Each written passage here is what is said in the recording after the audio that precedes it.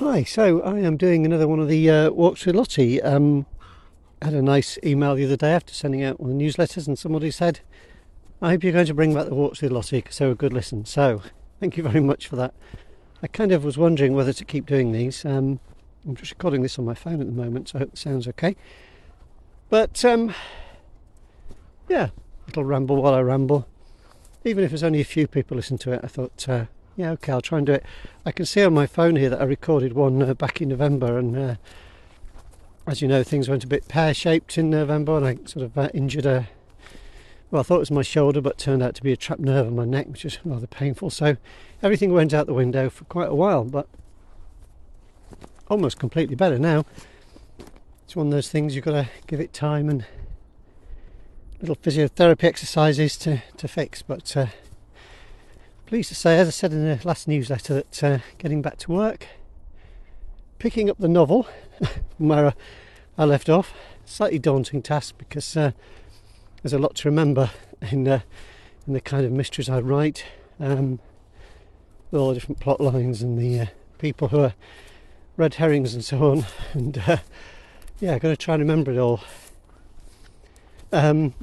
So doing quite a bit of reading and rereading of stuff I've already done, going backwards and forwards, and sometimes I find notes that say things like, go and fix such and such, because it seems too easy of a clue, and then I hunt it down and find I've already fixed it some time ago. So it's just one of those things that must have been I don't know, one of those odd thoughts that recurs sometimes, like wondering if you've left the gas on, I suppose, worrying that I've left a plot hole or made something too obvious.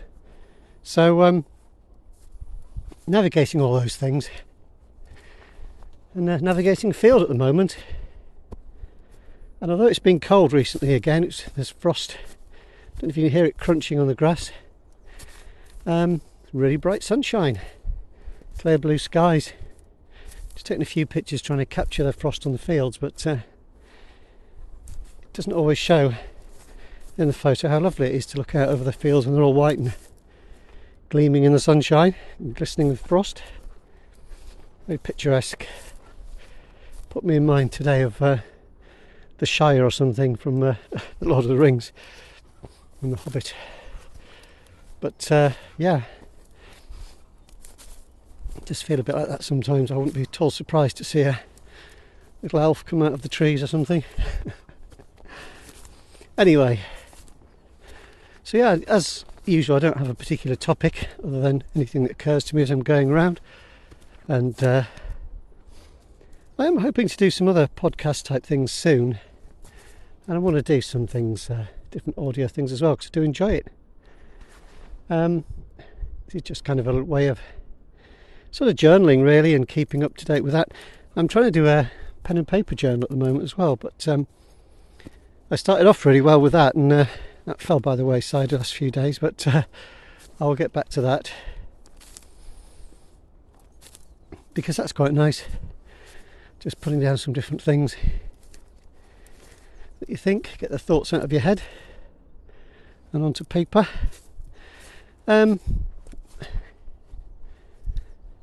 It's interesting. Somebody asked me the other day, thinking about writing and how it all works, because you do get kind of a bit obsessed with it after a while when this is your kind of not just your job, but your kind of way of life really. It's like what you are rather than just what you do. And they were saying, do you sort of notice if you're watching a film or something? And the answer is yes, probably, if it's not very good. I mean, you tend to spot writing mistakes, and that can kind of spoil things for me when I'm watching a film. If something looks very heavy-handed or kind of clunky or just a bit too easy. Happens a lot with Hollywood movies, I have to say, but a lot of TV shows are very odd in the way they treat characters really. I think particularly they tend not to take the time to develop the characters. And the other thing is that I think they often kind of talk down to the audience a bit too much. I think all that money at stake, there's millions of dollars, and the big producers think everything's got to be, kind of, I don't really like the phrase dumbed down, but I think we all know what it means, that it's got to be simplified, not leaving much for the viewer to imagine for themselves. I always think that's a shame. Right, Lottie, let's go back this way now. Let's reach the end of this field.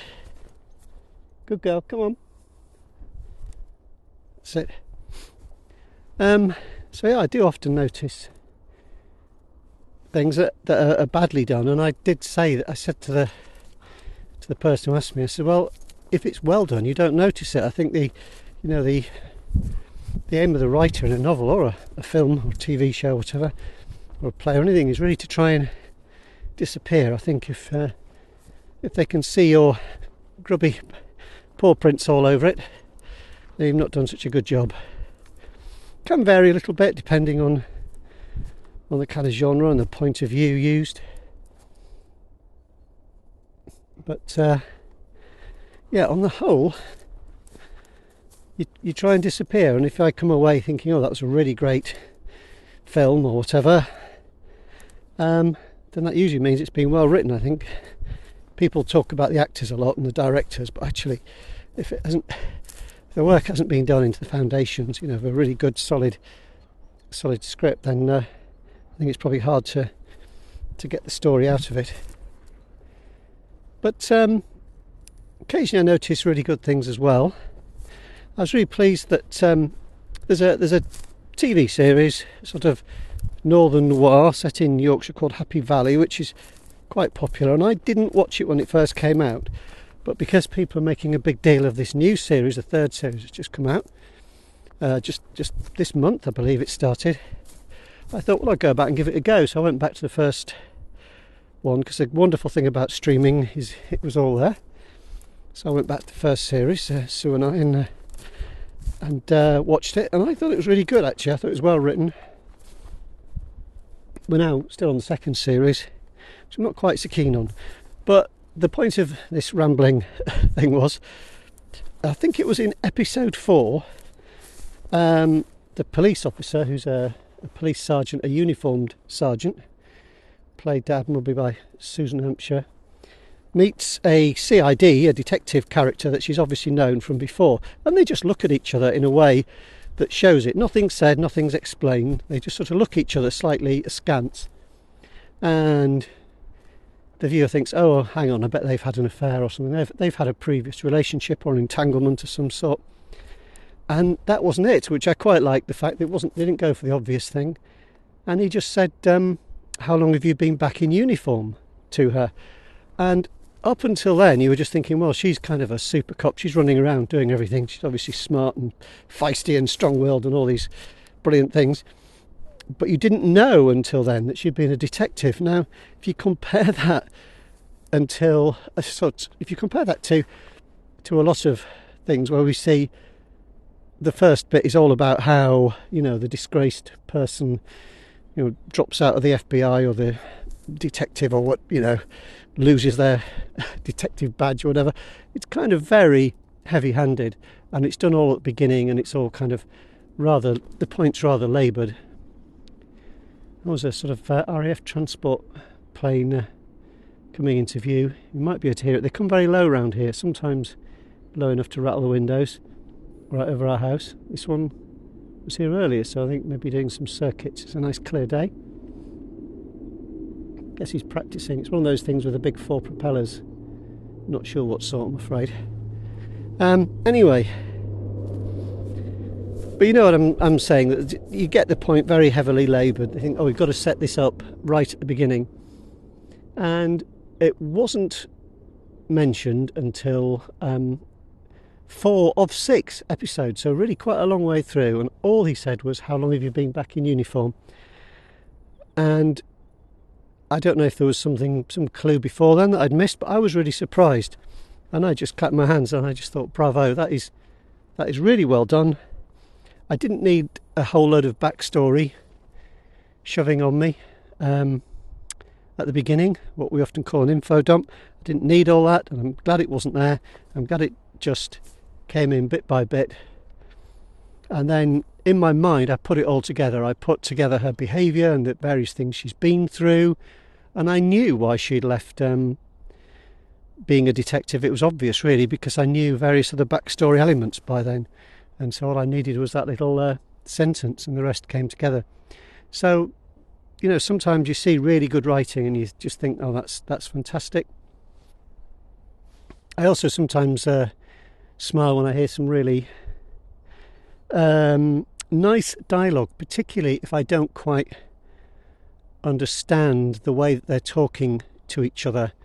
So, you know, if I'm watching something like an American TV detective series, well, there's no way I would know all the acronyms and things that they use, but of course they would use them.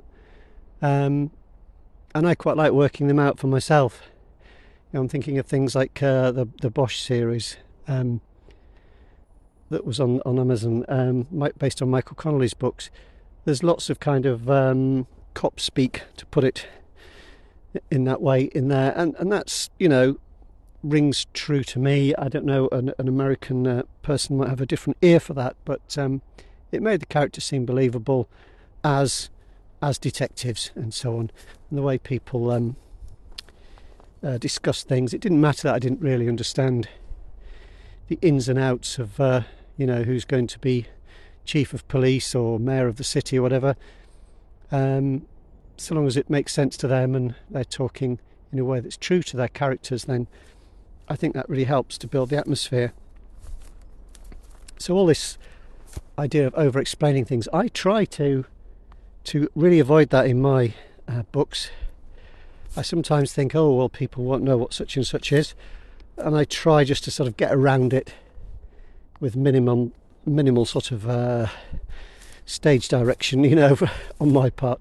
I try to keep out of it, so I try and disappear and try and put it in the context of what's going on. So somebody might say something that explains it enough, just enough. I think as long as you've got enough to follow through the story without stopping to scratch your head too much, that's okay. I mean, if it gives you pause for thought for a moment, that's okay, but any more than that, if you're starting to think, well, this is just nonsense, then you know, that's to be avoided. So I hope that's the line that I tried. It's what I kind of go for instinctively, I think. And when I'm doing the kind of editing stage where I go through it all, I'll sometimes root things out as well, and things like overuse of body language and things like that. You know, it should be obvious from what people are saying to each other, the way they're behaving. We don't need to have them scratching their head to know that they're puzzled. We don't have to actually put that in. It should be obvious. I do some of that, of course. I think any novel, well, most novels would have a certain amount of that. I try not to do too much. I do notice it a bit when I'm reading a book, if every sentence uttered, it comes with an accompanying, you know, widening of the eyes or a lifting of the eyebrows or whatever. So yeah, I use those, but I do try to spread them out and keep them sparse, just as much as is needed, really, if it's important. For instance, if somebody says something that is in contradiction to how they might feel, so they might just do the classic thing of saying, I'm fine, when asked how they are. It's the sort of thing that people always do, isn't it? Say, oh yeah, I'm fine, but, you know, perhaps we see just if there's something in their body language, or, you know, a lowering of their eyebrows, a furrowing of their brow or something, or a little shake of the head or something, just lets us know that it's not quite all as it should be, not quite as fine as they're making out. Still in a plane somewhere, can't see it though now. Anyway, I digress. Talking about planes, Lottie, come back this way. When I do this, and she knows that I'm chatting away, distracted, she wanders off all over the place, going sniff sniff to her heart's content. Now she's ignoring me. Lottie, come on, come back here. Good girl. Yeah, here she comes. Slow but sure. Enjoying the sunshine, I think. Getting a little bit older, poor old thing. But she keeps trudging away. As do I. So, yeah. I think that's probably enough of me chatting anyway. I've got to go and scrabble down a hill with her and then walk up the lanes. So I hope that's some kind of meaningful insight into what's going on and how I go about things. I'd probably repeat myself in some of these, but so be it. I mean, that's just it's just how I work, I guess. A lot of these things are revisited, and yeah, it's getting there. I'll be hopefully updating more with the progress as we get on and the words start to accumulate once more. At the moment, I'm kind of finding my way and adding small numbers of words as I finish bits off. I sometimes leave like placeholder things that there might be a bit of just dialogue that has occurred to me, and I've gone and put it in the right place, and I've got to go and pad it all out and turn it into a proper scene so that something's going on. Yeah, and anyway, thank you very much for listening to my slightly rambling little talk. I hope it's of some value, and if you have questions and things, anything you'd like me to talk about, please do let me know, and then I might be slightly less rambly. But it's nice that it's not windy today, thank goodness. So very still, apart from the distant rumbling of military aviation going on somewhere. Very quiet. Okay, well, take care. Happy reading. Big thank you to everyone who sent me a mug of tea via the ko-fi.com button on the site. And I will talk to you again soon. Bye.